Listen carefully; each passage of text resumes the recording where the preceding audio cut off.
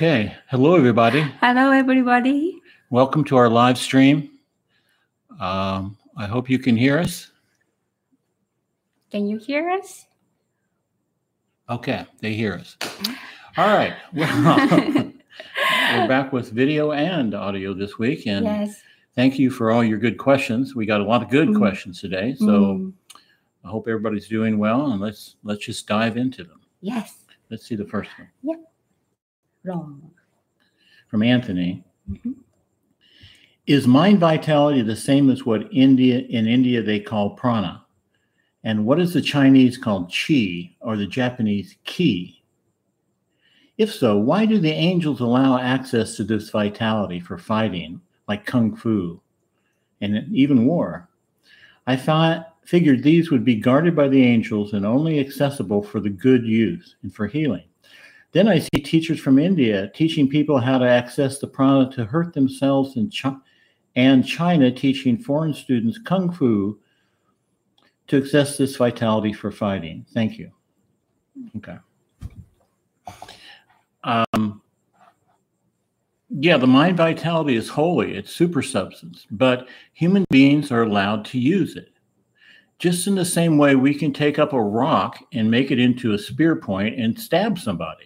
The archangels don't stop us from taking rocks and making weapons or nuclear bombs. This is all part of the plan. The plan is for humans to make choices, get the experiences from those choices, learn from those choices, the consequences of those choices, good or bad. And this is how we raise our consciousness. This is how we uplift our awareness. So they're not going to deprive us of anything. Everything is given to us.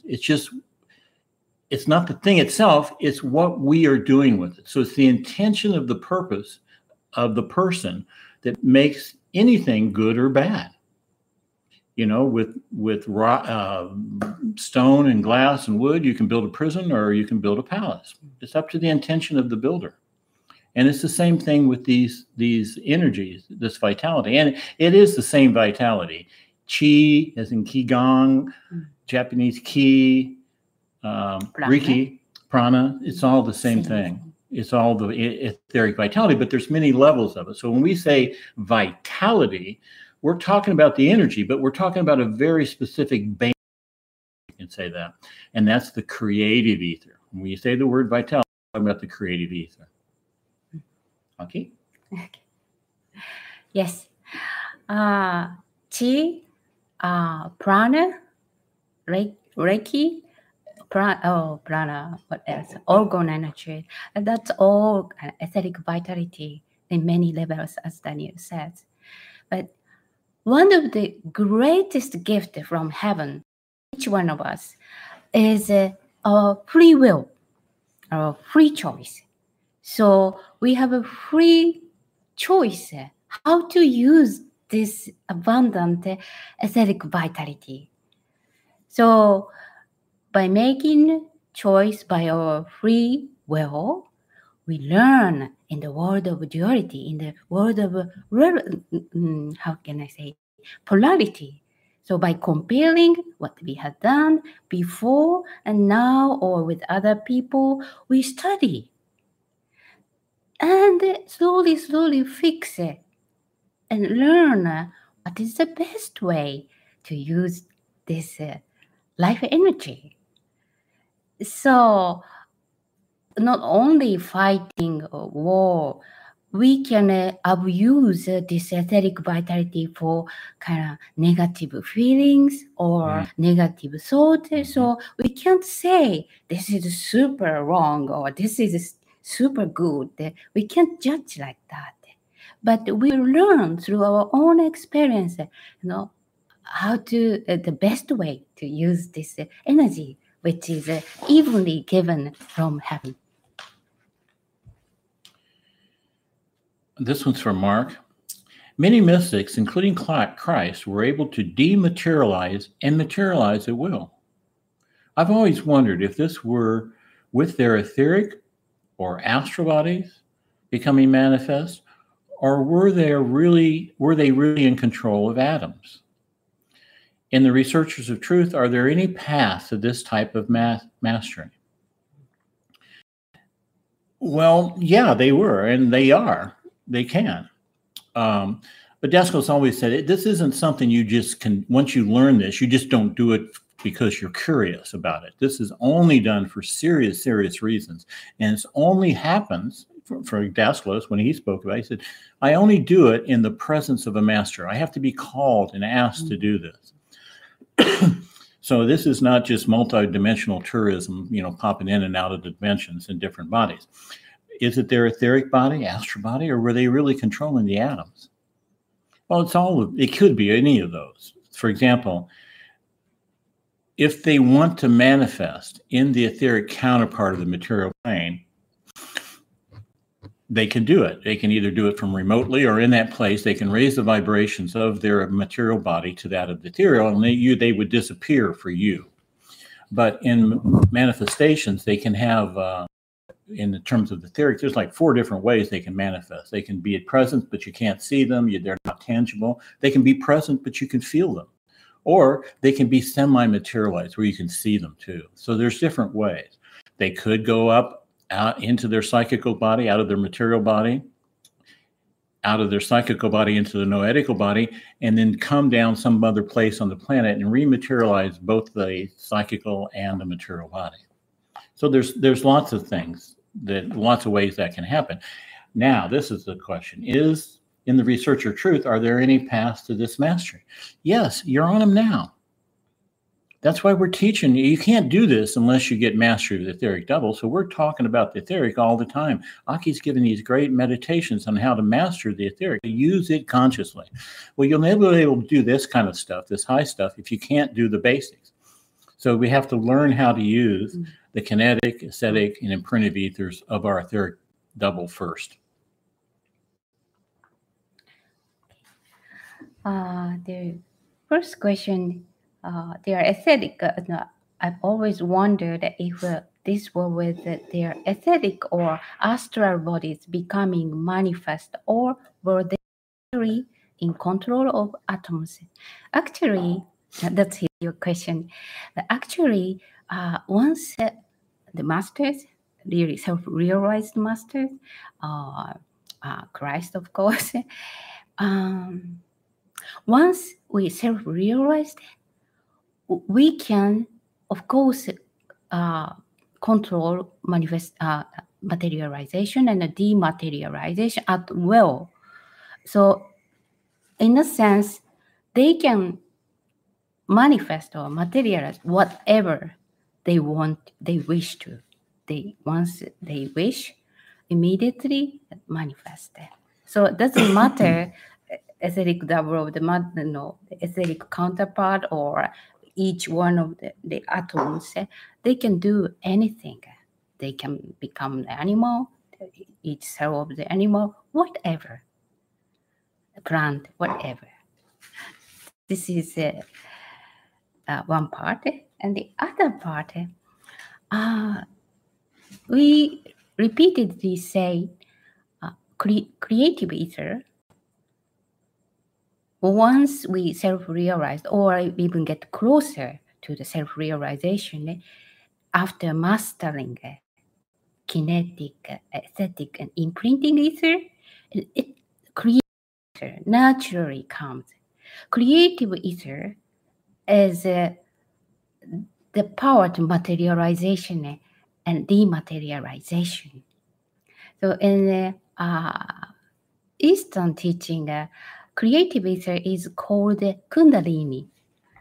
So in general, people try to train to,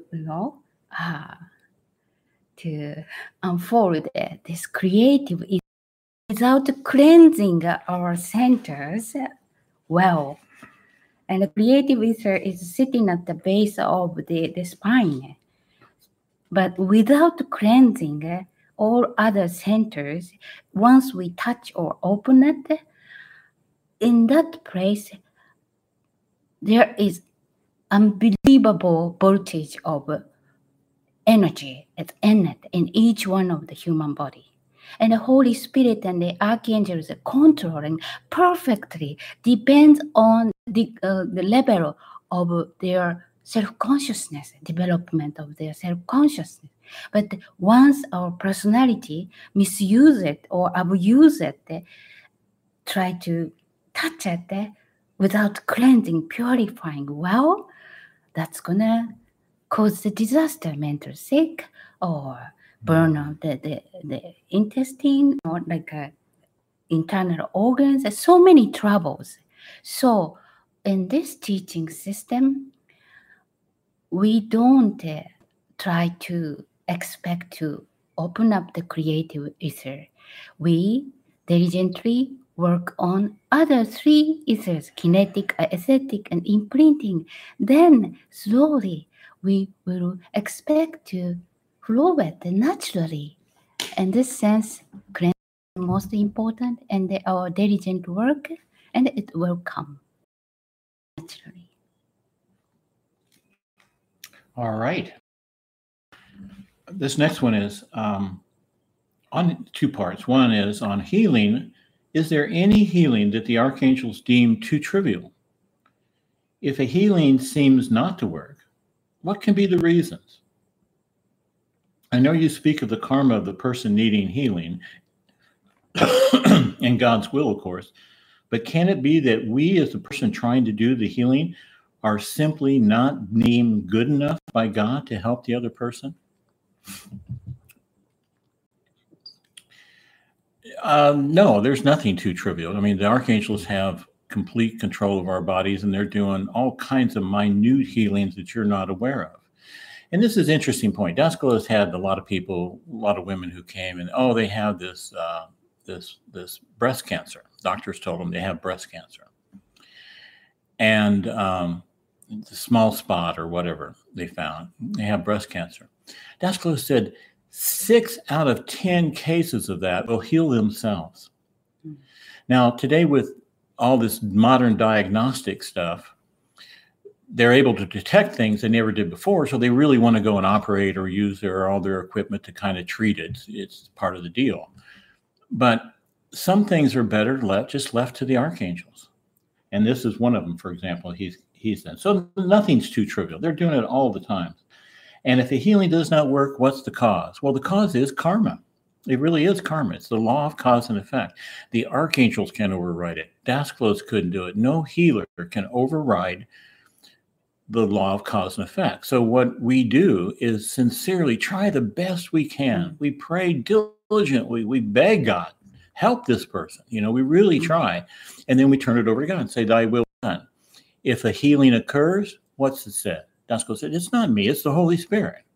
Which means, and he said this, if you get a healing, it's not you as a personality doing it.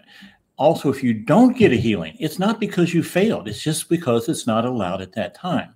However, we can become more skillful at our endeavor to facilitate a healing, which is something we should do. But don't blame yourself if some healing doesn't occur. And let's see. Yeah. You got something? Mm-hmm. Bet you do. Yes. As long as we pray sincerely and send the healing elemental to the person who needs help, all masters or teacher, Daskalos, archangels, Holy Spirit, of course, Christ Logos, they are super self-consciousness. They are everywhere. And the planetary Logos knows what we are trying to do. So no worries. As long as we create a strong, sincere elemental, they know. They know what we are doing, what we are trying to do, what we are wishing. But as Daniel said, the receiver of the healing energy, healing elemental, we have to wait. That person is ready to receive it. So sometimes, if it's not ready because of the law of cause and effect, which in general called law of karma, if it doesn't allow, it doesn't work. It seems it doesn't work, but it attaches. Our prayer is attaching to their kind of energy field, and once they are ready to receive it, it goes. So once we do our own work sincerely, just forget and try 3 times. And if it seems it doesn't work, just wait until the person is ready to receive. Maybe there are many types of healing. When we use kind of technique or physical method, we might need to be trained or improve ourselves.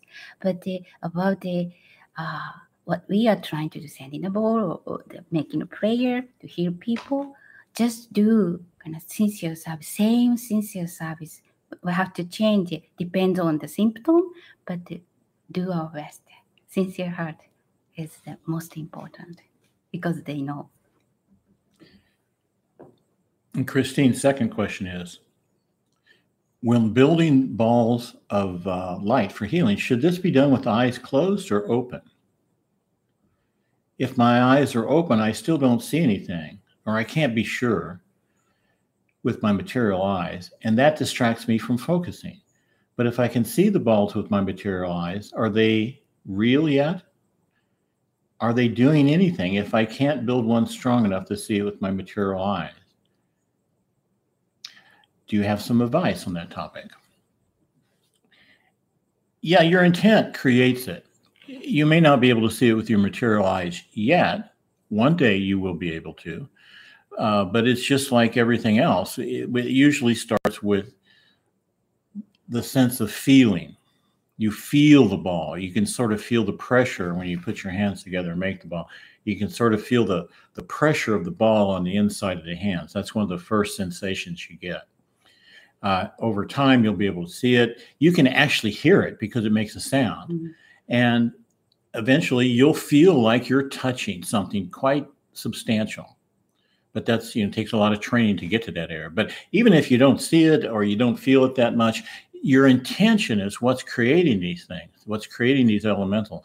So your intention of helping and healing someone, even if it's not strong enough for you to see materialized, it's still going to the person to help them do exactly what you have in your heart and mind.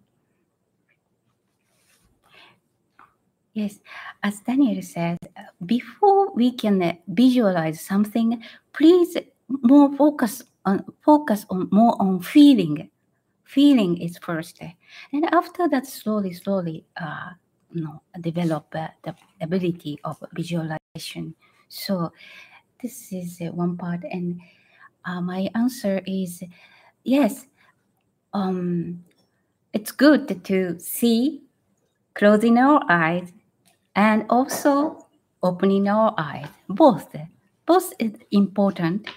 But at the beginning, please try closing your eyes as we do in the exercise, and try to see something. And once we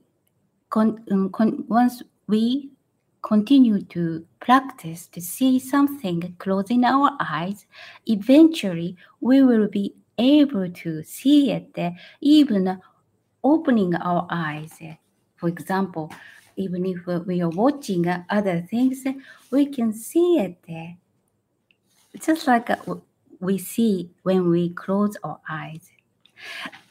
May I share my interesting story? I would like to share interesting story. When my son was very little, like 4 or 5 years old, we've been practicing esoteric practice together. And one day, I told him to write. We have a lemon exercise, right? And one day, I told him to observe the lemon. One lemon. He picked one lemon, and he continued to observe one lemon. And after observation, he drew the picture of it every day. And we continued it 10 days. On 10th day, until then, for 9 days, he was watching the lemon and drew the picture of it. But on 10th day, I just hid it. And without watching the lemon, he tried to make a sketch of it. And what we found was surprising. surprisingly, the one which he drew in the last watching was the closest to the lemon. So we were so surprised, but it means he saw the lemon, observed the lemon with his opening eyes, and drew the lemon, and that was the closest. Like that way, at that time he saw the lemon, watching other material object, but he could see it clearly. That's why he could do it. Like that way, we will have the ability of that. Nice. Sarah is asking, a clairvoyant person told her that she's psychically connected with many people, which is hindering her connection to her inner self. And if you have a lot of worldly connections, it limits the time you can focus on your inner self, the connection. So in some ways, yes, it can be a hindrance. And she goes on to say, I think he meant like an empath, since I can often sense their emotional state. How can I stop these unhealthy connections? Well, I mean, that's part of it. This is part of the territory. You're going to feel people's emotional states, especially it starts pretty soon, subconsciously. When you work with the blue sphere on the solar plexus, it creates sort of this subconscious intuitiveness about other people's emotional states. Mm-hmm. And, you know, if Dasklos do that, he couldn't help them. He has to know what's bothering them. He has to know that. So really the question should be not how can I stop connections? How can I observe those connections without them influencing me? Because we're going to have to know what people are suffering from. And it's, I mean, physical connection or connections psychonoetically, we're going to pick up stuff. But this is another good point about why we have to find out who we are. What's the difference between a being and an elemental? Because these things come at us as elementals. We sense them. We sense they're elementals is what you're talking about. So we have to do that. We just have to learn to be above it and not react to it or feel affected by it. But we're going to have to know these things about the people we're around. Okay. When we become to be able to see more and more things, it's everywhere. The spirit, evil or good, everywhere, and we can sense it. We can see it and sense it and feel it. But we have the ability to change the vibration of us. So by changing our own vibration, even though noticing, okay, but it's up to us. By changing our vibration, if the vibration is different, then they can't access to our energy field. Please remember this important fact. We notice it, we know it, we sense it, but we don't focus on it. Then it's okay. Sarah asked another question. I listened to a few near-death experiences, and they're often mentioning seeing God or a hell in some cases. Are these experiences real? I remember Daskalos saying that we cannot go to a hell or paradise that we're not currently in. And I'm just wondering that there's so many near-death experiences, and they often talk about a paradise, but that would contradict what Daskalos said. On the other hand, if so many people are having the same experience, how is that, if that's not real, how could that happen? So, I mean, it's not contradicting what Daskalos said. Daskalos said, when we pass over, we go into the psychonoetical world permanently, or even in sleep, or even in an out-of-body experience. We're not going to find some paradise we haven't known on Earth. We're not going to find some hell we haven't experienced on Earth. Hells and paradises are conditioned. So when you hear about someone having a near-death experience and it's a paradise, that's not a contradiction. Also, hells and paradises, there's no boundary between them. They're not a locality. You don't have to go from one to another. You can go from one to another in a single day just in your emotional state or your mental state. So just because they often experience a paradise doesn't mean that they couldn't also experience their hell in these near-death experiences. But I'll tell you, the near-death experiences aren't exactly like the psychical experiences you have once your body dies and you pass over. And the reason of this is because most of our psychonoetical world, our thoughts, emotions, our desires, feelings, fears, all those things, they're associated with our life on Earth. You go to the other side, you don't have to worry about paying bills. You don't have to do all these things unless you think you do. But in that world itself, you're free from those. So when we cross over permanently, so many of our elementals are just lost because we're not in the material world anymore. Let's see, what's the next part? And the other thing is, he says, yeah, hells and paradises. Well, the way the psychical plane works, once you pass over, this works under, here on Earth, the main law is the law of cause and effect, karma. What you do, you get back. It's what you sow, so shall you reap. But in that world, it's the law is the strongest law that's governing this is the law of attraction and repulsion. So nobody wants bad experiences, right? So they push them away. They go away and they live their paradise. But their paradise may be somebody else. That's why we're saying hells and paradises. But that person may love that hell they're in, but to somebody else, it would be just torture. So keep that in mind. Daedalus always told the story about a friend of his who went to a smoky coffee shop at night or bar and gambled and just wasted his life, and then he died. Daedalus sees him on the other side, goes to visit him. He's still in the same smoky bar doing the same stupid behavior. Daedalus said, I want to try to show him something better. So he takes him out into beautiful countryside. He plays this beautiful classic music, and the guy hates it. He says, let me go back. I was happy there. So it's really a matter of we're in harmony with, whether it is a hell or paradise for us.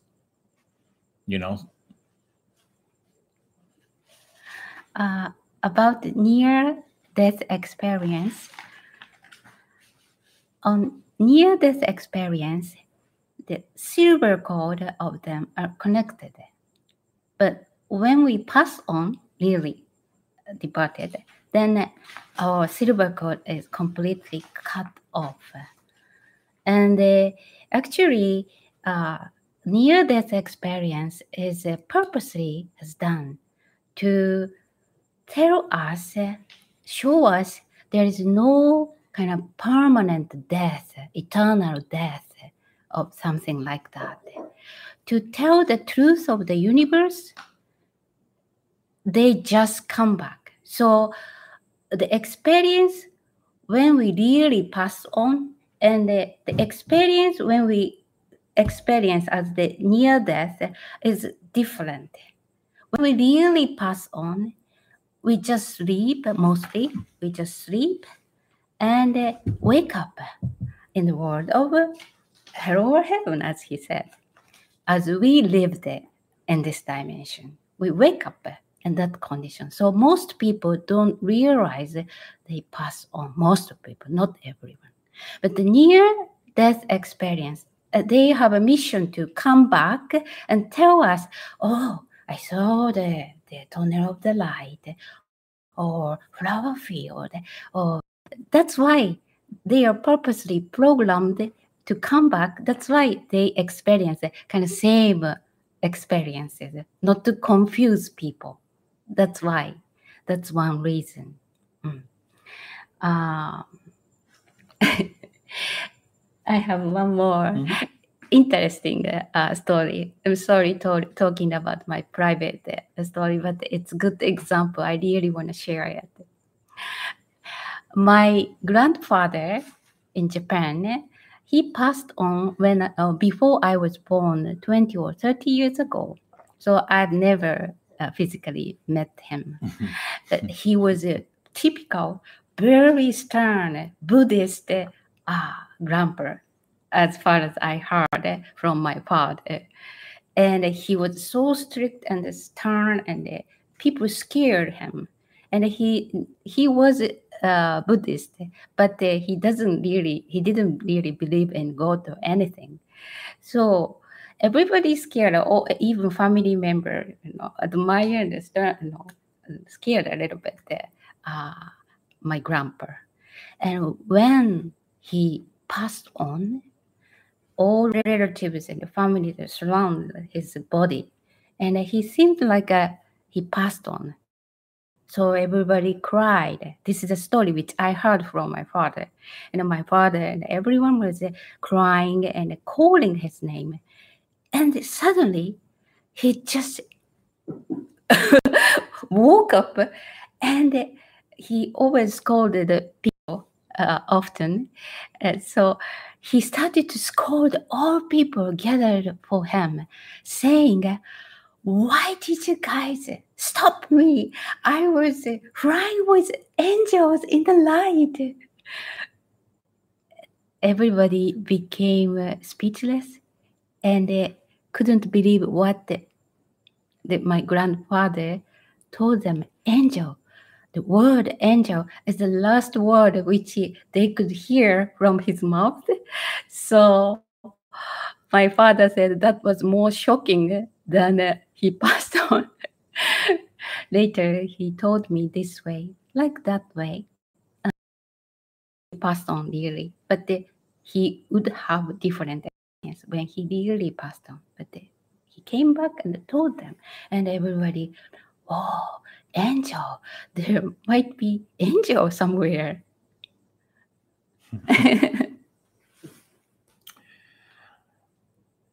Laura is asking a question. Can you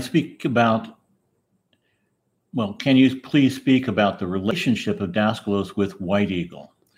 I know you once said in a seminar that it was also his teachings. Can you talk more about that? I've noticed that the tone and content of White Eagle teachings seem more tailored to American or English-speaking people than Daskalos's books, which feel more Christian and European. It reminds me of the Pentecost principle of being able to address all manners of personalities in a language and content they can relate to and understand. It's just so beautiful. So I wonder, what would he say now in the light of so many losses in the holy kingdom of nature and the insanity of the world of man? Thank you. Okay. Well, that last part's a big question. What she's talking about is that there's a set of books called White Eagle. There's a whole bunch of them. They're little tiny books, but they're real simple teachings. And most of it, a lot of it, is totally aligned with our teachings of Daskalos, but it's said in a much more kind of step down way. And these books were produced by Grace Cook in England, I think in the 30s and 40s, something like that. 50s maybe. From 1890s. She passed in 79. Okay, so she passes in 79. And then there's a big foundation that keeps those teachings alive called the White Eagle Lodge. Now, a lot of people are using this name. So if you go Google it, you may get the wrong one. This is by Grace Cook. Make sure you're getting the right one, because once she became popular, then a lot of copycats went and started saying, "Oh, I'm getting White Eagle, I'm channeling White Eagle," which wasn't true. Now, I show up on Daskalos's doorsteps in 1989, 10 years after she passed, and many years after she's been doing this. And her people had just been there. So the followers of her all of a sudden realized they found Daskalos teaching, and they thought, wow, this seems very similar. So they went to him and asked him. And he said, yes, it's me, but it took you a long time to figure that out.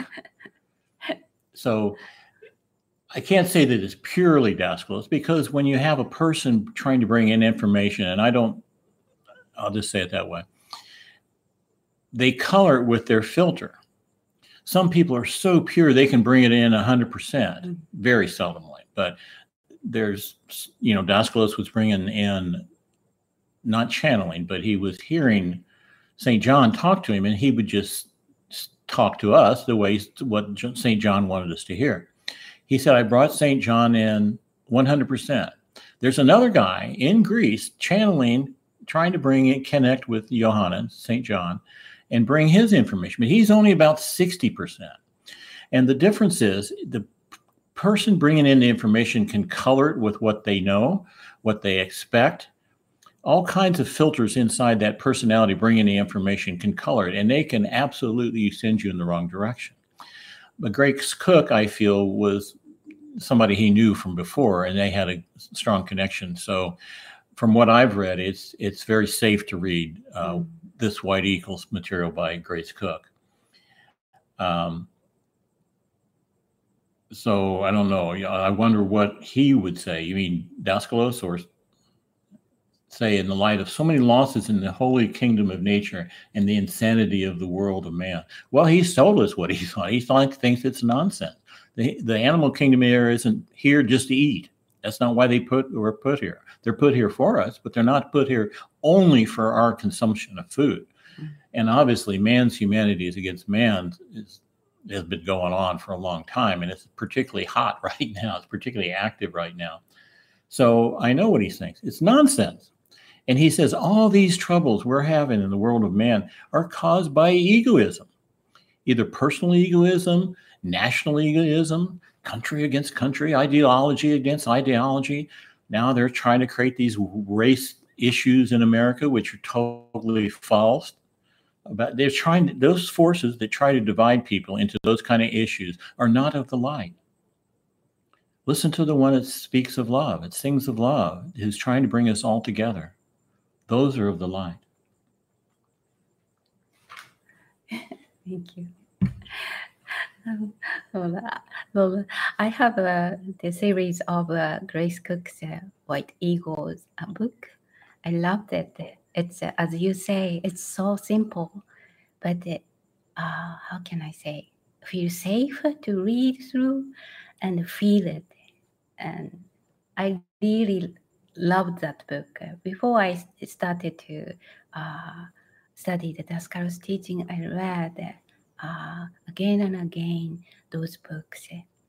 And interestingly, I met after started to provide a studying circle or gathering of the Daskalos teaching, I met more than a couple of people who knocked on the door of the studying circle of Daskalos. They were holding the White Eagle book, and their book mostly very worn out, but for them, the book was a kind of Bible for them, and knocked on the door and started to study the Daskalos teaching. So whenever I see them, as I saw them, I felt like, makes sense. Laura also asked that I have mentioned recently that a teacher I knew gave recommendations to keep one's eyes still and not moving around during meditation. Yeah, that's because when your eyes move, it creates impulses in your brain and it activates brain. And you're trying not to do that. So you don't want to move your eyeballs or move your body around any more than necessary, I guess.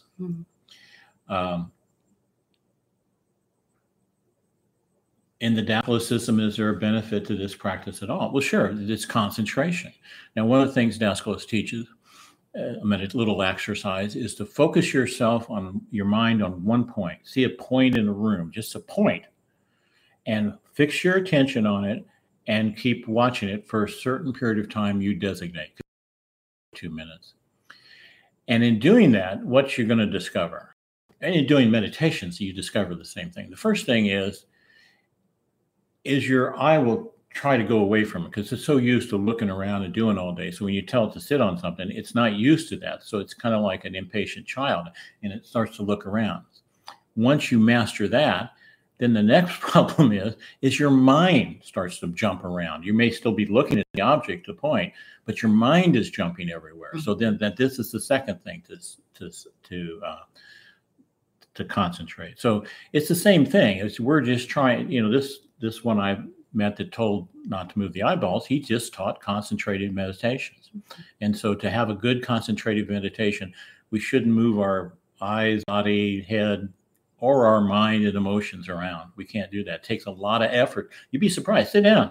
After this is over, sit down, and for 5 minutes, just try to put your eyes onto some object and don't move them. and don't move your thought from that subject. It's much harder to do than you think you can.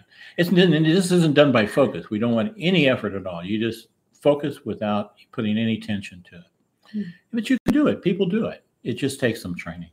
Mhm. Yeah, usually when we start to think something, the eyeballs are moving, even though we are not noticed it. So to stop the movement of the thought, of course, feeling too, physically, it's easier if we fix our eyeball not to move and concentrate on one point. Brings us easy state, easy condition to create complete observation state. Okay. Cortez is asking, I'm trying to remember to look this up in Daskalos Esoteric Teachings, if it's mentioned there. And it says I case, I don't know if that's in case, holy monad, about the holy monads. Would it be possible to expand more on this? What is meant by it? You mentioned in your book, What is Love? Twin souls may come from the same monad? Okay, I'm going to answer that one before I go on. Holy monad. Yeah, the holy monad. Monad just means the most an individualized thing that cannot be broken down anymore, which is not exactly what the monads are. But I think it was Pythagoras that came up with this. And the symbol of it is a circle with a dot in the middle. So you'll notice on the symbol of life in center number 2, it's full of these little red circles with a black dot in them. Those represent the monad. As we say, God is absolute beingness because he's composed of an infinite number of absolute beings similar to himself. These are the monads. But in the middle, in the monad, it itself is a beingness because it's composed with a bunch. There's no number really given to it. A bunch of eternal spirit beings, never been born, will never die. They're all in oneness with God. They're in harmony with God. They aren't self-realized. That's the whole point of incarnation. But at this state, they're one with God. And when it comes time for a monad, for a spirit being in a monad to project itself, it comes out, passes through the idea of man on its way down here to earth to get dressed in 3 bodies, a mental body, an emotional body, and a physical body. That's the way the process works. Then he goes on to say, well, that's a little different. Yeah, so the twin souls, let me finish the twin soul part. Yeah, I didn't say it was twin souls. At the level of the monad, it's above the level of soul. We could call them twins of spirit, sure. So when this happens, when number of spirit beings are projected from the monad down to incarnation, and if you happen to meet another one from your same monad, there's a tremendous affiliation, a tremendous connection. This is above, soul connections and past life connections and all that stuff. This is really high stuff. And it's because you've come from the same monad. But don't think that means you're exactly the same place, because every spirit being coming out of the monad, they go through different experiences and they learn and they grow and they evolve, if you want to say that, or they open up, they start to realize more and more of the self. So they're not exactly on the same plane, and they don't necessarily need the same experiences. So you could meet one and have all kinds of conflict with them because you're not at the same place. So you can go ahead now, please. Okay.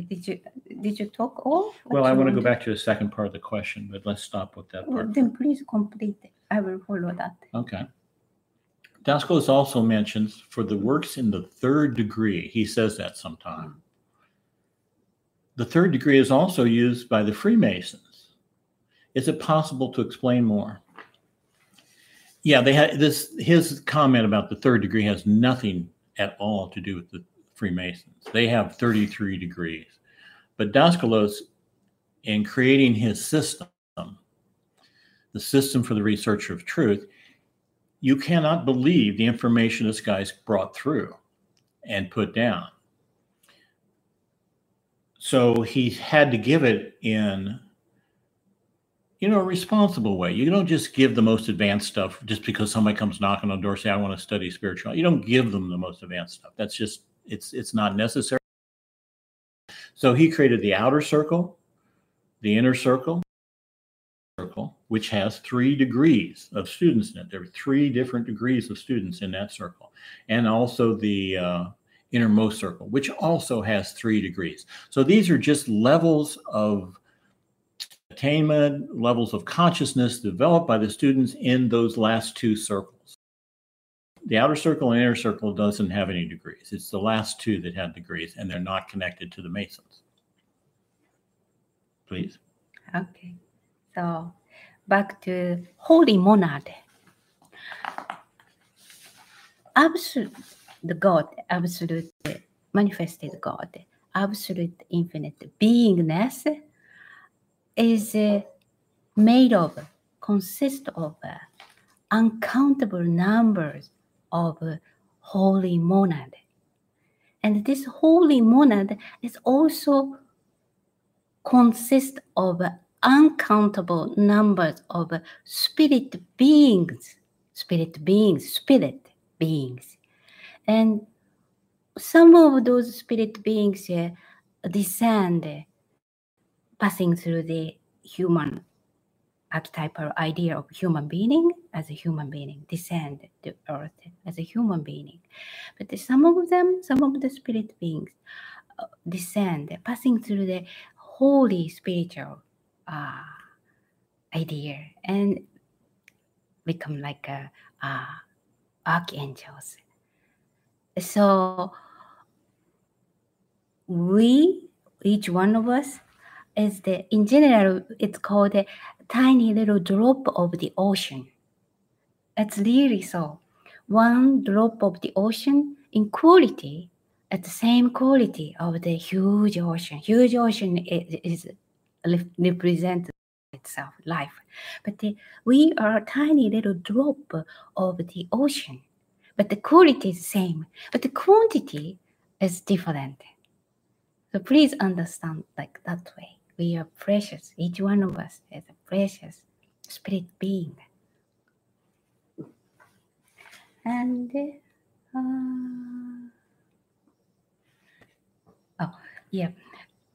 So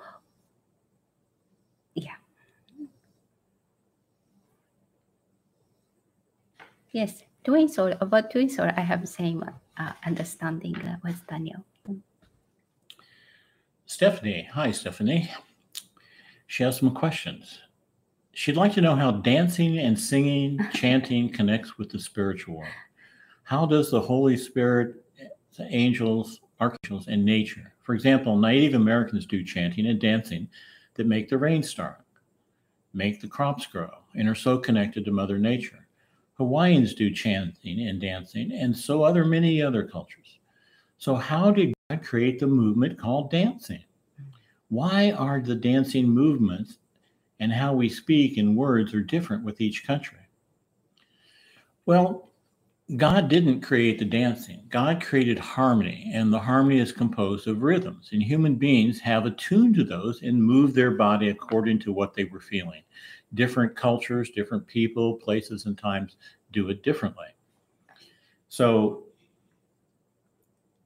in that sense, that's why. I mean, it's us connecting to some reality rather than God creating dancing movements that are different for different people. It's not that way. But it's a great thing. It's a very, very great thing. I've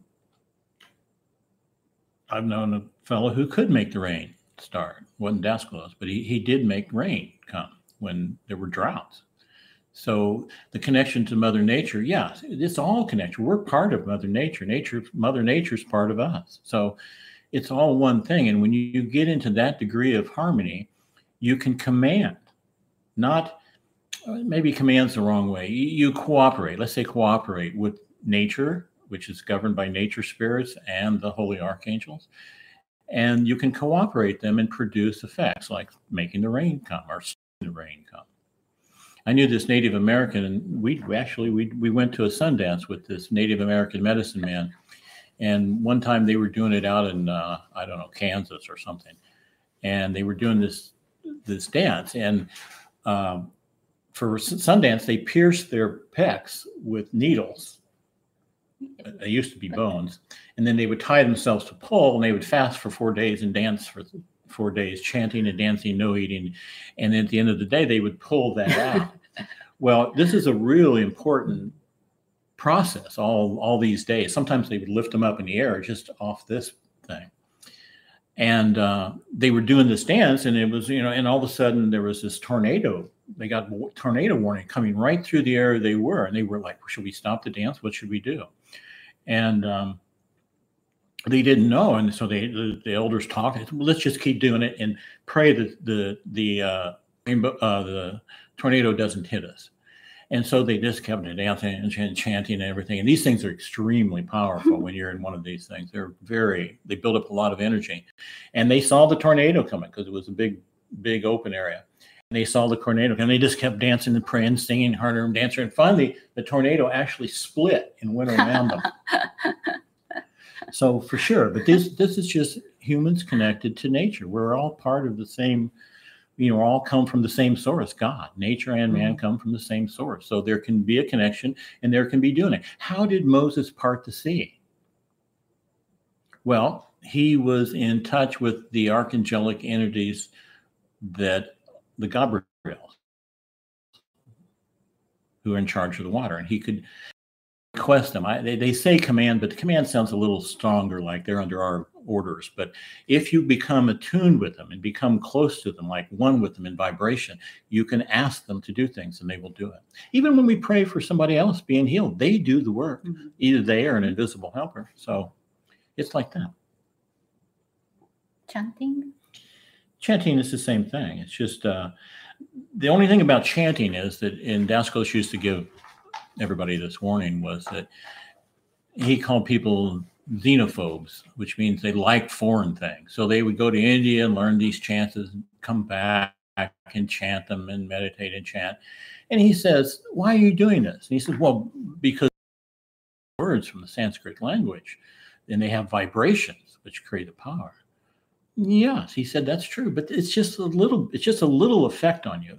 It's nothing compared to if you knew the meaning of the word, how you would relate emotionally to that. And more importantly is how noetically can you connect to that sacred word?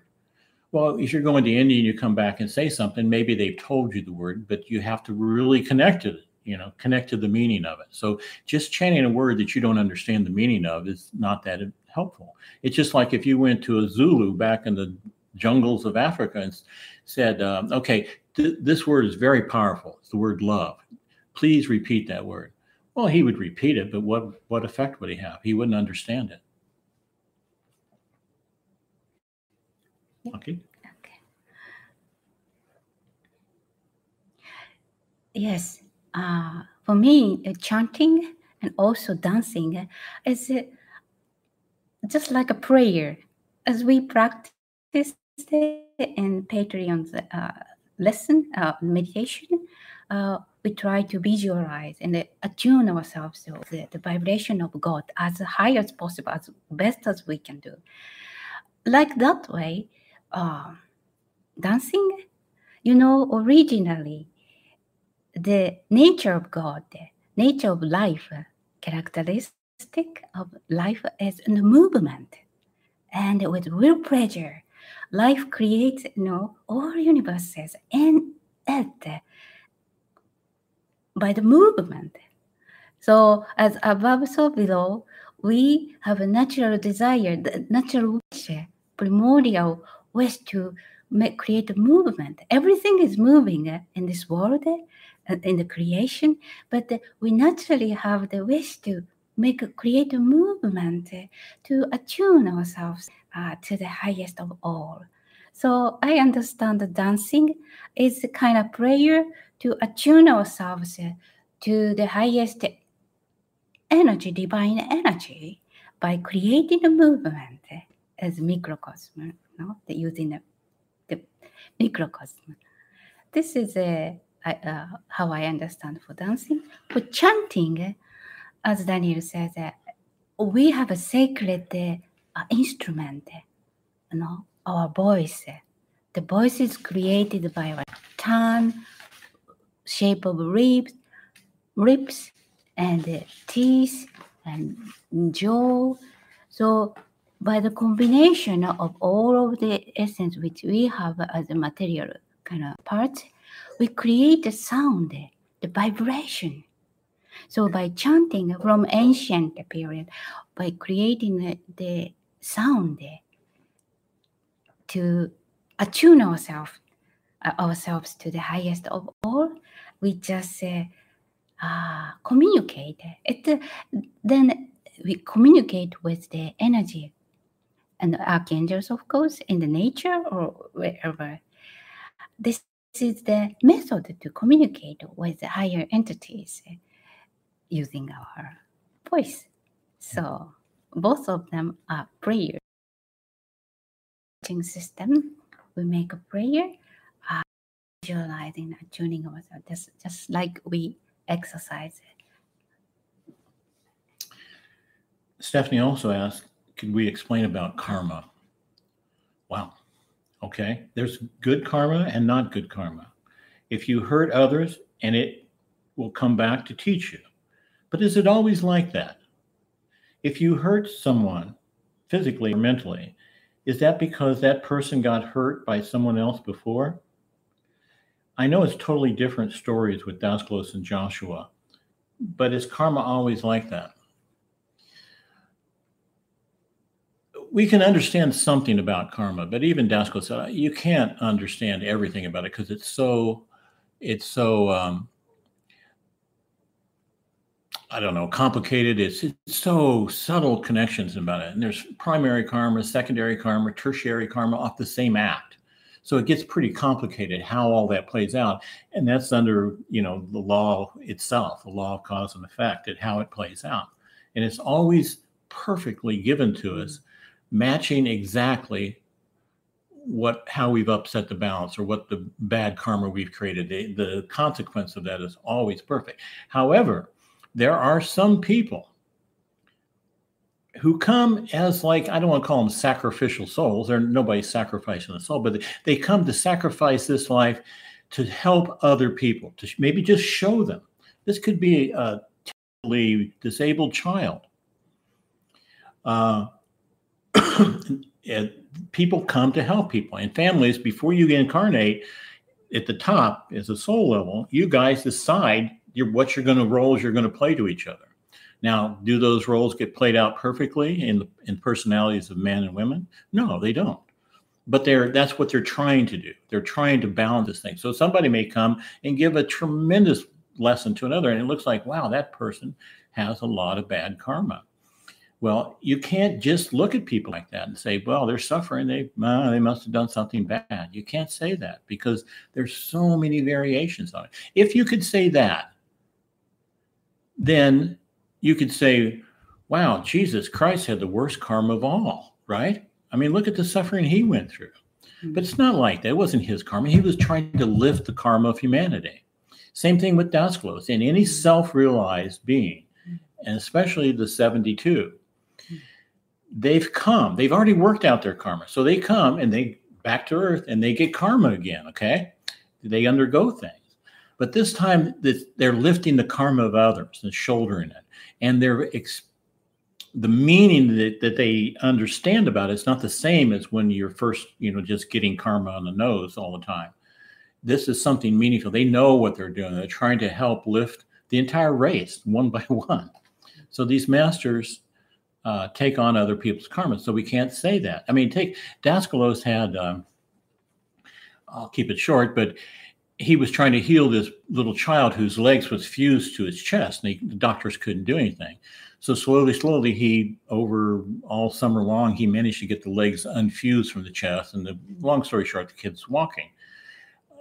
Shortly after that, he was walking back from the stoa to his house, and he felt this thing, and his foot hurt. And he got back to his house, he took his shoe off, and his foot was black. And his daughter, Irina, was, oh, we got to get you to the hospital. He'd take him to the hospital. By the time he got to the hospital, it was black up to his knee. And the doctor came in and said, it's gangrene. We got to cut this off tomorrow. Daskalos said, okay. Now here he's healing all these other people, and he's not healing himself. And so he said, well, I'd like to meditate here on this before you cut my leg off. And I said, okay. So he meditates and he says, God, this is my leg, but it's your leg too. And if you think it should be cured, then cure it. Let it be cured.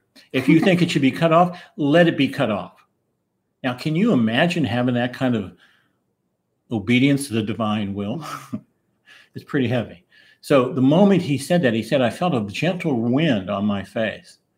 And an angel materialized next to him and started stroking his leg. He said he didn't pay any attention to Daskalos. He just kept stroking the leg. And when he was done, the angel disappeared. It was black, except for one small spot of black on his leg. The doctors came in and were like, what? So they sent him home. And the next day, the spot was healed. So you just can't tell when somebody gets, they're carrying it for somebody else, or they're showing other people they're part of their lesson to teach the other people, or what it is. But you say it's totally different with Daskalos and Joshua Emmanuel. It's not exactly totally different, because when you incarnate, Christ passed through the idea of man and incarnated on earth as a human being. And he felt everything the human beings were feeling. But he's still under the law of karma. Now, of course, he was perfect, so he didn't make any karma. But there's an archangel. Those of you know the story of the archangel who came as Elijah the prophet and again as John the Baptist. While in incarnation, even as an archangel, perfect archangel, incarnating, even he is under the law of karma. So he did some things that hurt other people. So in the John the Baptist life, he had the karma to have that come back on him. So no one escapes the karma. They are doing it for different reasons. Definitely they're doing it. Joshua and Daskalos are doing it for different reasons, but they're still under the law of karma. Yes. In general, when we hear the word karma, it sounds like a very heavy, negative kind of have to pay off or compensate. But actually, karma, what we call karma, is the law of cause and effect. And each one of us has program in us of this, the law of cause and effect. So it's sometimes it works for what we sense good things, when we do good, but the good or bad is our judgment. So we can't say good or bad by the scale of our personality perfectly. But we are moving on, following the divine circle of possibility and probability under the perfect law of cause and effect. So whatever we do to the world or to other people returns back as the response of which we do. So like that way, the law is perfect. So please don't be scared or annoyed by the word karma. It's just a law. And one important advice is when we change the vibration of right now, the way of our thinking, way of our feeling, the way of our behaving, once we improve or uplifted our vibration, what we call karma, the law of cause and effect, can be changed or modified in a perfect way according to our present expression. So we have a chance right now how to express ourselves. Of course, we have to balance. It comes perfectly, but we can modify or change by the way of our personality, expressing our personality. And one more thing, please remember, not only the law of cause and effect, divine mercy is always working in universes. And invisible helpers in the 70s, tooth are working according to this divine mercy. So we are all guided and protected under the perfect divine law.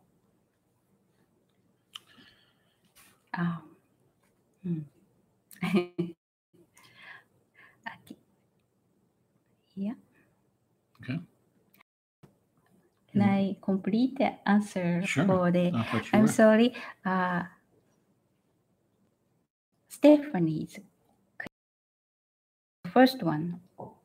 Why the dancing and how we speak the word how we speak and the words are different in each country. Please look at your body.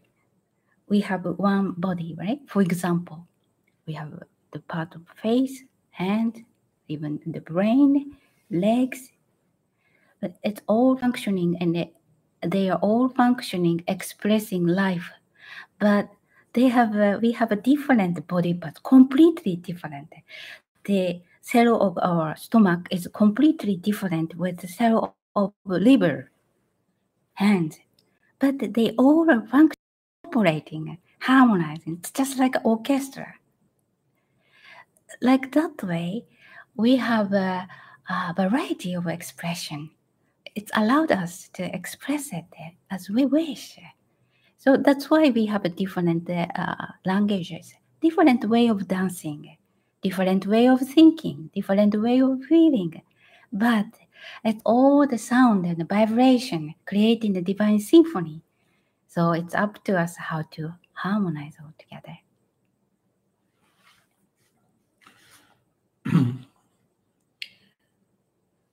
Jeff is asking. Now, Jeff's a Buckeye. He's from Ohio. That's what that means. He's asking, he's saying there are various times through the question and answer that we've been reluctant to speak about some of the more controversial topics happening in our world today. A suggestion would be to create a Researchers of Truth group on Gab where free speech is still available without the risk of being kicked off. Like I said, it's just a suggestion. I think a lot of us would love to hear your uncensored thoughts. That's an interesting idea. Yeah, free speech is being wiped out. I mean, YouTube will cancel your videos. Amazon will cancel your books. I think Bill Gates wants to cancel us all. Anyway, I'm open to that idea. Somebody else followed with your thought. I don't see it here, but they said they would like the idea. So why don't, maybe if you guys would like to see that, please send us an email and let us know if there's enough interest. We'll do it. And yeah, why not? Okay, then Eric, you want to say something to that? Yes, of course. Okay, say something to that. That's all what you want to say? He's just asking about setting up a channel, and I'm saying, yeah, if there's enough interest, let's do it. That's my answer. What's your answer? Okay. My focus, to be very honest, my focus is something more neutral, middle path. And the next week, probably next week, we're gonna upload the meditation to boost our immune system. In the world, some people, we need a vaccine. Some people, oh, no vaccine. No, we have a completely different opinion. Don't say that. Yeah, but what we are providing as a researcher of the truth as a middle path, what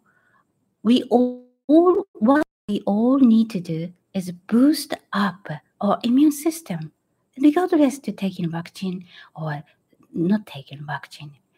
We all need to appreciate our Holy Spirit and archangels in our cleanse our body and boost up our immune system.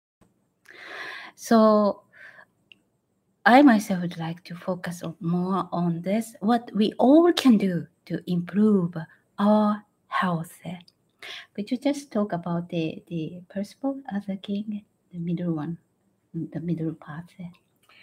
Sure. Yeah. It's just, the Buddha taught the middle path. Daskalos said everything in moderation. Christ talked about it. It's the way to go. It's just like the Percival thing in the Knights, the Holy Grail story, where Percival is the only one that finds the Holy Grail, and he does it by going through this valley. Now, his name means, Percival means he who splits the valley. In other words, you don't go to either extreme. You got to go right through to the middle of it.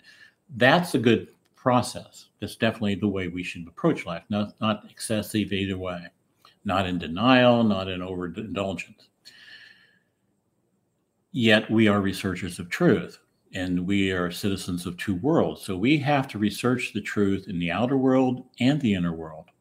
And we talk mostly about the inner world. We have talked 90% about the inner world. But we have to research what's going in our world around us now. Now, you can go out there and you can, oh, vaccine's bad. Oh, vaccine's good. You can see all these polarities, right? Christ said, say yay or nay, because everything else is the devil. Now, I hear people say, oh, how can you tell what the truth is? Both sides are releasing all this false information about this particular stuff. How can we tell the truth? Let's just leave it because we can't tell. We're not capable. That's wrong too, because Christ said, because you're lukewarm, I will spit you out of my mouth. Now, it sounds really heavy, but what he's saying here is if you don't make a decision, if you don't claim your life, your soul, you have to make a decision. We can't just ignore things and let everybody, a lot of people, this is what's really the problem right now, is everybody's just listening to what they're told the truth. Christ said, seek the truth, and the truth will set you free. That means we're supposed to find it ourselves. We're not supposed to just listen to what the public radio tells us the truth is, or TV, or social media, or mainstream media, for God's sakes. We have to research it, and we have to research in other locations other than just the mainstream narrative. So, yes, we seek the middle path, but at some point we have to choose, is this right or is this wrong? We have to make that choice. But please always remember what is good for all of us. And this is the way, this is the point in the middle, what Christ taught us. Find the middle point. This is the way to the state of true light. Yeah, the middle way, but not being lukewarm, being decisive. Yeah, it's not the look things, but there is a point there, absolutely calm and no controversial opinions and anything which brings us ascend to the real right. Okay, Eric, my man, he's asking, when we leave the material body, you explain the difference between entering the etheric counterpart. Can you explain the difference between entering the etheric counterpart of the material world and going into the psychic world? What is the process you use to achieve one over the other?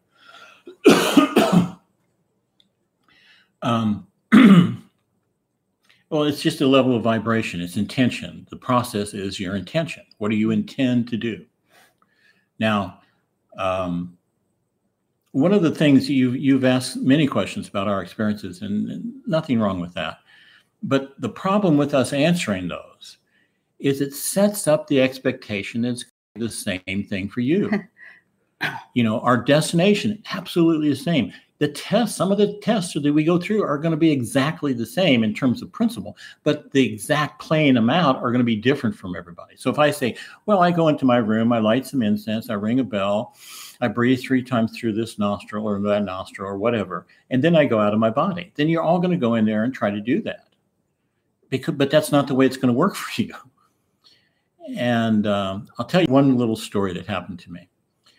One night, a long time ago, with the previous partner, we used to meditate at the end of the day, every day.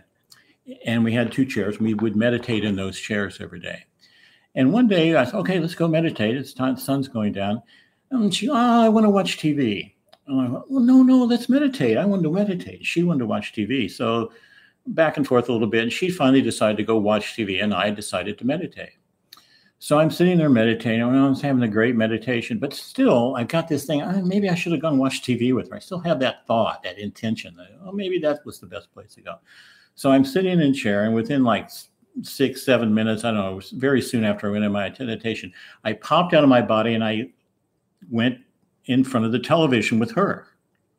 And it was so jarring. It was a terrible experience because TV was blaring and I just came out of the meditation. But it shows you that your intent takes you to there. When you're in the psychical world, either out of your body or material world, or out of your body permanently in death, it's your intention that produces the experience, that produces that kind of thing. Now, you could come out and just be into the etheric counterpart of this world. That's the degree of your focus. This is where you want to be. So you're intending for this. So it's all about intention. But again, telling our experiences, it's just misleading. It's like this. There was a tribe, a very simple tribe that lived close to a river one time. And it was just kind of a normal tribe, but there was one guy in there that really just wanted to know the mysteries of life. Who am I? Where am I? What's this all about? He wanted to be enlightened. And one day he comes walking back to the tribe and he says, I received the enlightenment. And the tribe all gathered around him and they had a party where, they brought food, they had a nice fire, and they tell us about it. And so he talked about all these great things he understood from his enlightenment. And he said, well, how did you do it? I was just sitting on a rock in the river and I was eating this artichoke. And then boom, it just happened to me. And then it's like this and this. And he talks and pretty soon people are getting tired and they start to fall asleep one by one. And then he finally is so tired, he falls asleep. He wakes up the next morning, the entire tribe is gone. They're just nowhere to be found. He looks in the huts, nobody's there. He looks around the village a little bit, around the edges, nobody's there. He goes down to the river, and every one of them are sitting on a rock eating an artichoke. The point is, you can't follow somebody else in somebody else's way. There's some basic things there, but your experience of it will be completely different. I have a question. So when you get out of your body at the time, was it the counterpart of the material world or your psychoanalytical shock? It was the etheric counterpart of this material world. So I was really in the room, I'd gone out of that room into another room. Did you just make sure afterwards? Yes, I sure did. Okay. Because his question is how to tell the difference. The difference is the attention creates the difference, whether you end up in the etheric counterpart or into the psychoanalytical world. It's your intention, where you're focusing on. Yeah, but how we can know and tell the difference between this part? It's very easy. Daskalos used to teach this to the students. He would take them out into the psychoanalytical worlds, the counterpart of their room or something. And he would say, move the chair. And they'd take their hand and move the chair. Now, he didn't explain this. He just gave them the experience. Then he might take them into the etheric counterpart of the material world. He'd say, move the chair. And you see the chair, the hand goes right through it because they're not vibrating at the same level of vibration. So if you can move things around, you're in the psychoanalytical world. If you can't move things around, you can walk through walls, you're in the etheric counterpart of this world. And I've had those experiences. So I'm saying it from my own knowledge. Through my knowledge and experience, when we get out of our body to the etheric counterpart of the material world, most of the cases we can't touch or move, as he says, unless we have the guide or teacher's guide, or unless we are very developed, close to self-realization. Then at will, we can do whatever we wish. But most of the case, when we get out of body and the etheric counterpart of the material world, we can't touch or move things unless those two conditions. But when we get out of body in psychoanalytical shell, actually it's shell. It's not the real psychoanalytic. Most likely we got out psychoanalytical shell, which means it's in us. We can, if we wish or think or feel, we can do it. Then we can touch or even pass through. If we think like that way, we can pass through. We can pass through. But if we wish to touch, we can do as we wish. It manifests as we wish. So after when you have experience, you can verify or make sure if your experience after out of body seems like you feel like you are out of body, the etheric counterpart of the material world, material world. After that, after you're coming back to your material body, you can make sure the position of the material things and the condition which you experienced really happened or not. If it's not happened or the position is different, definitely you went to your own psychoanalytical shell. Now, Linda here asked a really great, interesting, deep question. Her question is, have human beings currently incarnating on Earth all been incarnating from the exact same time? For example, we all have been incarnating since the time of hermaphrodite, Adams, or from the time of the caveman, for lack of a better word, or is the process of incarnation more staggered? Could some be having their first incarnation more recently than others? Or is it part of the divine plan that all human beings incarnate, go through the beginning as the Adams, and gradually go through the different levels of development from caveman onward? Some incarnated human beings, like Daspo, seem to have developed much faster from others and from such early incarnations. It makes me wonder why some could hold on to their real inner self so strongly while incarnating. So many of the rest of us let that real self get covered up by egotism. Yeah, that's a great question. That's a great question.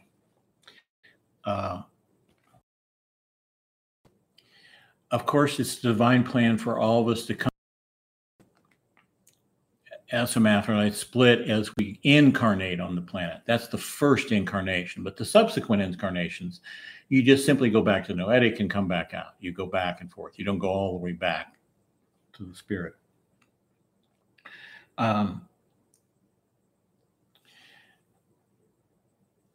But it's something to do with mathematics. I mean, there's so many souls in the life stream called humanity, right? Well, they all can't come in the beginning because there's not enough people procreating to create bodies for the people. So it has to start slow. But they all come down through the same process. They all come down through as an atom on the first incarnation. But then some stay in the higher worlds until there is a place prepared for them. So the more people there are, the more chances for these souls to take a physical incarnation. They're still incarnated in the hyponoetical worlds, but they're not physically incarnated. So after their physical death, they go back to the psychonoetical worlds and then eventually to the noetic state. And that takes some time. And then they come back out of there when it's time for them to have their next incarnation. And they wait in the psychical plane until the conditions are proper and they find the right parent thing and it's all guided and it happens. So now, think about now. Now is the time on Earth, right? I mean, 8 billion people almost. Now there's lots of opportunities to incarnate. So people are incarnating faster and faster now. See if I got all these. But yeah, we go through the level of cavemen. We start at the basic level of cavemen. And why? Well, we have to go through 5 levels of consciousness. The instinctive, subconscious, awakening conscious, superconscious, self-superconscious. Okay, so humanity is processing through all that. And really, most of humanity are still in the subconscious level. They've come out of the instinct. They're not living like animals like the cavemen did, but we're not fully awakened, even though we think we are. We're not. So this is the thing now. So we're here at this time where lots of people are incarnating, and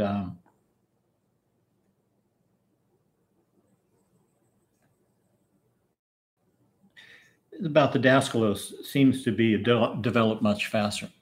Well, every time a planet, and it's not just Earth, planet in the physical universe, anytime a life stream of humanity comes to that planet, God's just not sending out his instinctual children into the wild dangerously without having some plan, right? There's a plan. So not only do we have the archangels, the companion archangels, we have all this stuff, but there are also a certain number of previously self-realized beings who come to help our planet. They've already worked it out on their planet. So they're self-realized. So they come to help this planet. And these are the great ones. And throughout history, they do all these great things. We say, wow, those guys are great. Those are geniuses, right? And well, Daskalos was one of those. So it's not that he worked it out in this lifetime early. He came to the planet with this, but he couldn't incarnate right away because the cavemen weren't looking for guidance. They were just trying to eat and keep being eaten. So they had to wait till there was enough experiences where the caveman first thought, where am I? What is this? Who am I? Where did I come from? Then they started having those kind of thoughts. Then these beings who are around the planet, but they haven't incarnated yet, are invisibles, the planet and incarnate to help mankind. And they just keep doing it and doing it and doing it. The whole planet becomes self-realized. Is there anyone on their first incarnation on the planet now? No.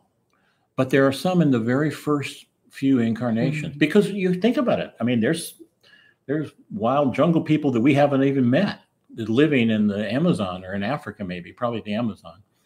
The Amazon has the size of India that has not even been explored. So in there's some people in their first incarnations living the caveman kind of life, the primitive man life.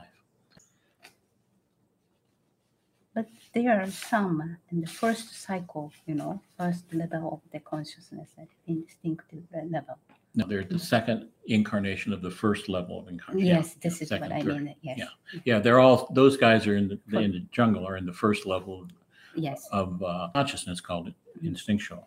And they're no different than the animals, really. They're very little difference until they start thinking. And, the life experiences of being eaten and trying to eat, that gives them experiences and relations and fighting and all this stuff that primitive man does, gives them enough experiences where they start to have these deeper questions, and then it proceeds from there.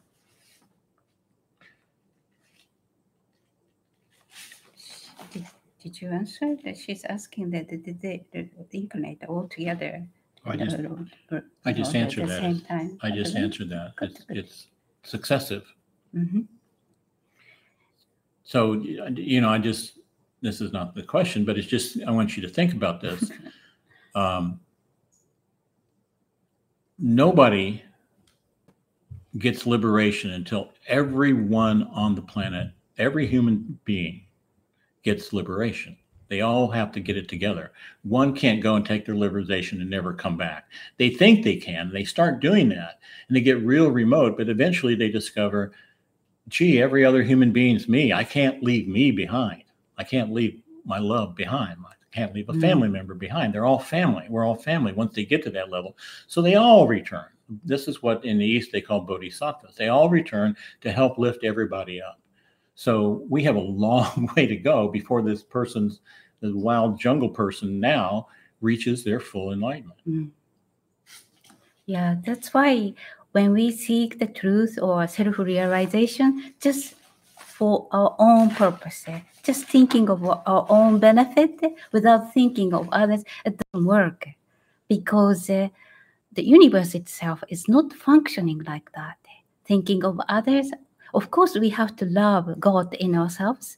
We have to take care of ourselves, but together with that, we need to care other people as we want to be treated. This is a great teaching of Christ, because as we talk, universe is functioning like that way. We have to attune this dynamics and attuned to that kind of love and mercy. Universe is moving on under the divine contemplation with love and mercy. Yes. Should I? Last question? No, I didn't finish mine. Please finish yours. Yes, I will. Okay. Yes.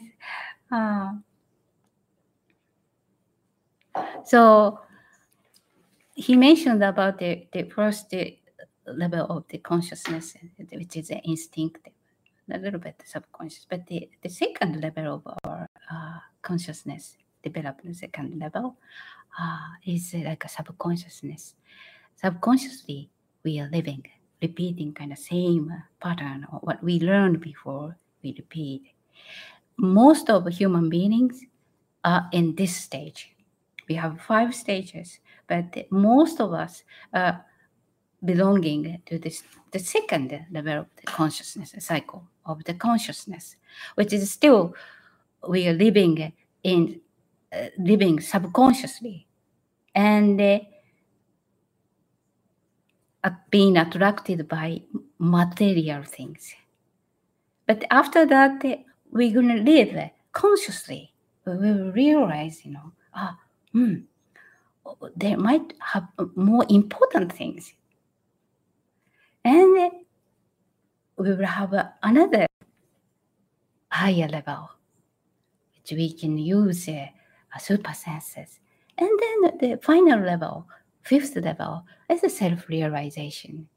So like that way, we have been developing by doing what? By reshaping our amorphous psychonoetical body into perfect one, perfect shape. So we are on the process of shaping and completing our psychonoetical body, which means our personality, the way of thinking, the way of feeling, into the perfect, harmonized way of life. This is what we have been experiencing in many, many incarnations. But the spirit soul of Daskalos or other masters, the 72s, invisible helpers, are already self-realized in other planet already. And they had a mission and start to incarnate on this planet to help and support us, other human beings with love and mercy. That's why, how can I say, the Scaros and the other masters, the starting point is a little bit different. That's why it seems like developing very fast, but actually they are already self-realized.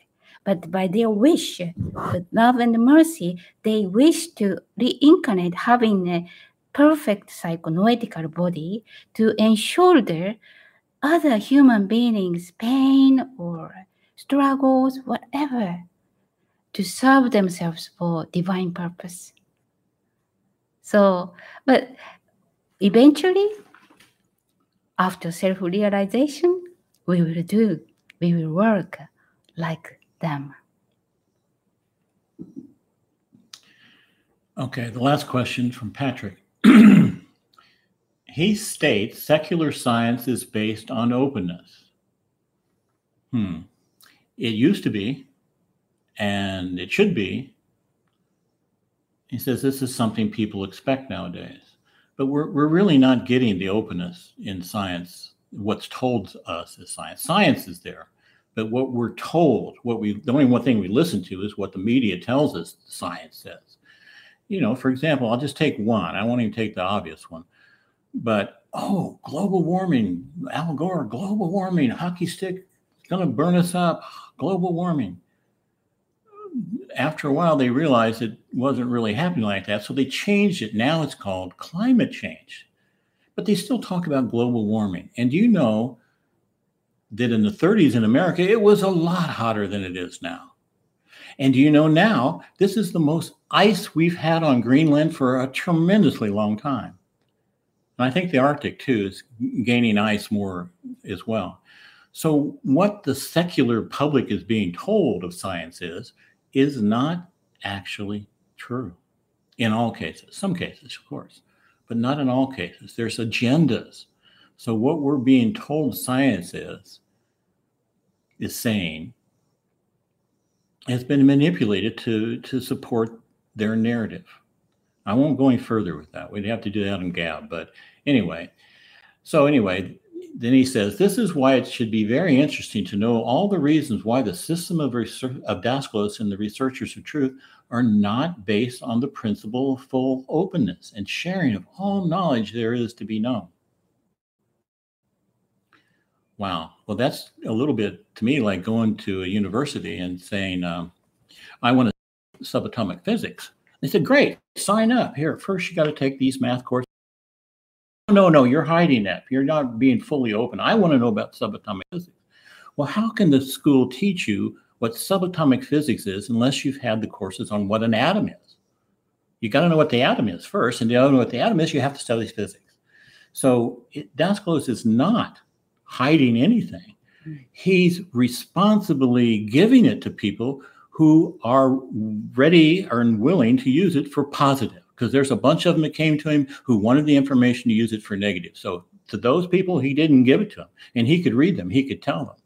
So he set up, as I said in the beginning of this show, outer circle, innermost circle, 3 degrees, innermost circle, 3 more degrees. So he set this up to give everything he knew, everything he brought through for us, but in a systematic, safe, logical way. If I told stuff that was in the innermost circle, nobody would understand it.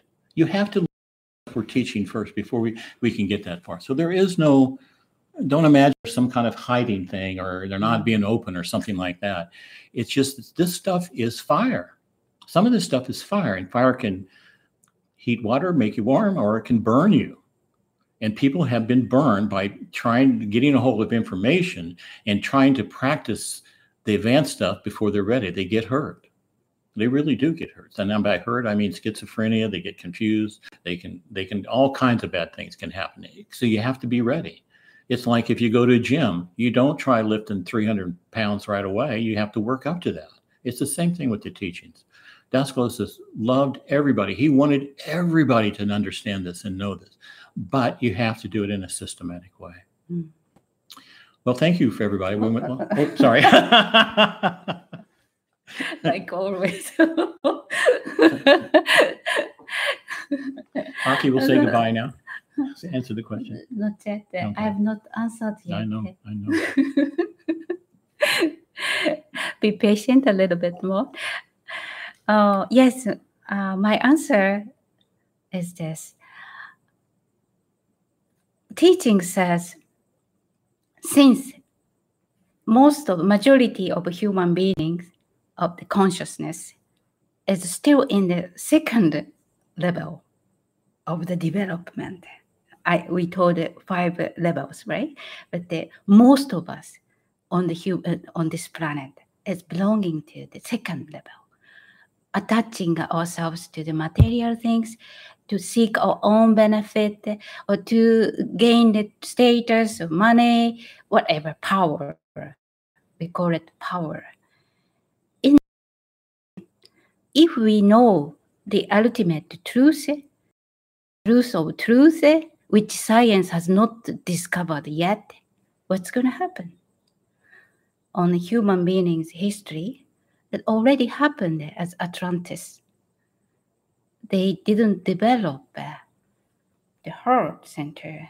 They developed the noetical center a lot, but they couldn't develop the heart center. At the beginning, they were developed and matured, but they fell down and whole land sank into the ocean.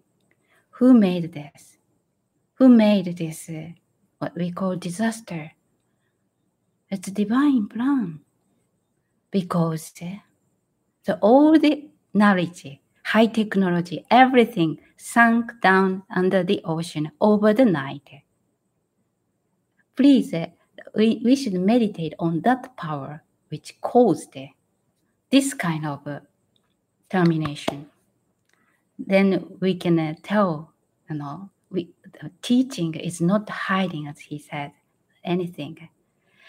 They are love and mercy. They are watching us, and for us to use it for the safest way, for the benefit of all human beings.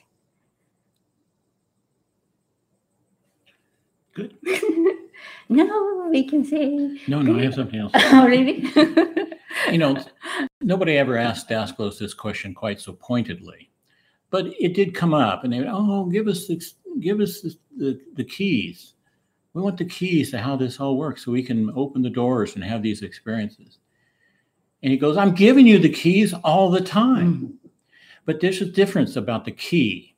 He gave us the key. He didn't really reveal the secrets. He gave us the key, and he wants us, and the knowledge how to use it. He wants us to work with it to open those doors ourselves. Because if we can do it that way, it's going to be safe.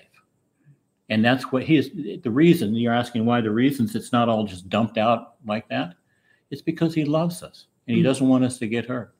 And he always followed it with this analogy. He says, you don't give razor blades to a child because he asked for it. Can I share more? Yes, I feel exactly same way. Through my own experience, even if we ask some question to Daskalos, he doesn't give, through my experience, doesn't give me direct kind of boom, boom, boom. But I sense and experienced many, many, many times love for me to find the answer from myself tangibly. So it's not just like receiving, or asking and receiving. It's not like that. He gives us the opportunity to seek the answer, and we find it as if we found it. I sense they on this point. Well, thank you for coming. I know I got another long one again, but your questions. We appreciate you, and Godspeed. Thank you very much for your sincere questions. We really love to see and try our best to answer your questions.